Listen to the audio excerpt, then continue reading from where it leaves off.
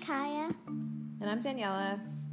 And today we'll be talking about pipelines, specifically oil pipelines, how they can affect the environment. Looking forward to it.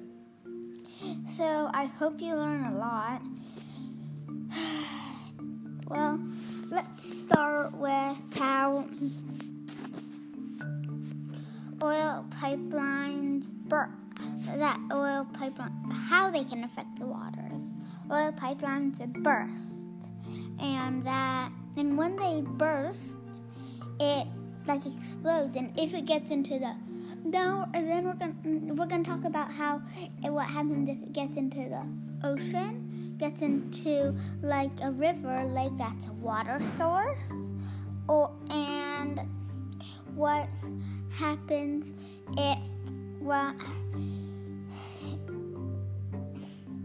if you drink it. So that's kind of connected to the water source. So let's start with if it gets into the ocean. So you start. Well, if an oil pipeline bursts in the ocean,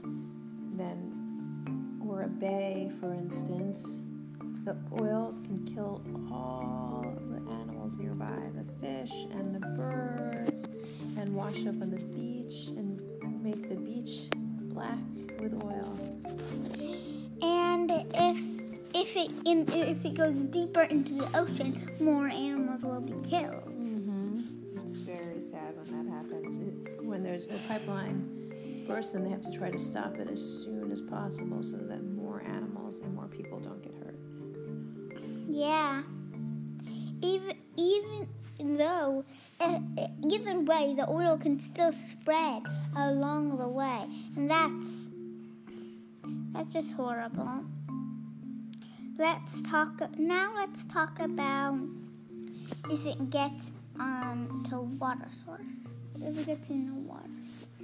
Well, that's very dangerous because then it can affect people's drinking water. Yeah, and you have to clean it out thoroughly, which is very hard and a lot of work and time and money.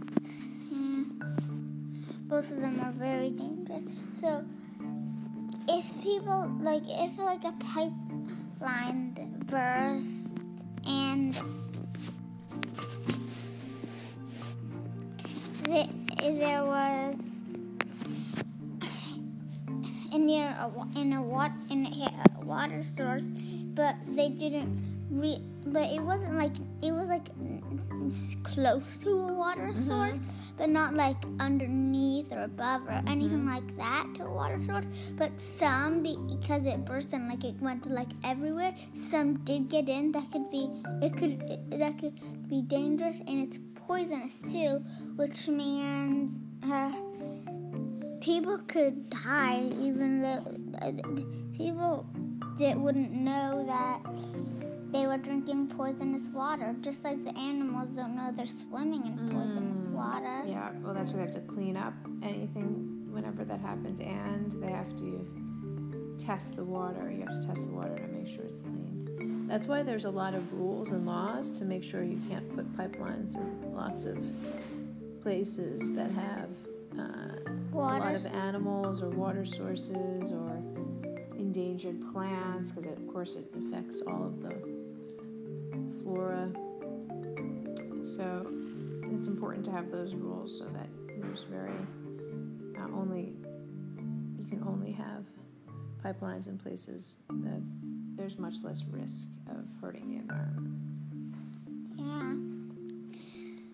And it's better to have a lot of renewable energy, and then you don't need to have pipelines, right? Then you're just using sun and wind to fuel and water to fuel, to provide energy.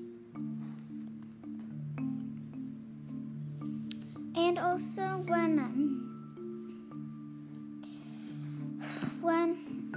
once there was a pipeline that bursted, and that was near a water near a water source, and the people who built the pipeline promised the pipeline wouldn't burst. was terrible. Which pipeline was that again? I'm not sure. The two ones I remember in my life were the really big ones. Were in Louisiana. BP, there was a big pipeline that burst maybe 10 years ago. And then in the Exxon Valdez, which I think it was in Alaska. And that was a tanker. It wasn't a pipeline. It was a big ship. I think it's the BP. Well, I mean, I'm pretty sure it's BP, but I guess you could look it up. The Exxon Valdez was in 1989, so that was 30 years ago. And the BP oil spill, it was 2010. The Deep Horizon oil spill. And that was the Gulf of Mexico, which is next to Louisiana and next to Mexico. Well, that's okay. Get going and help the environment.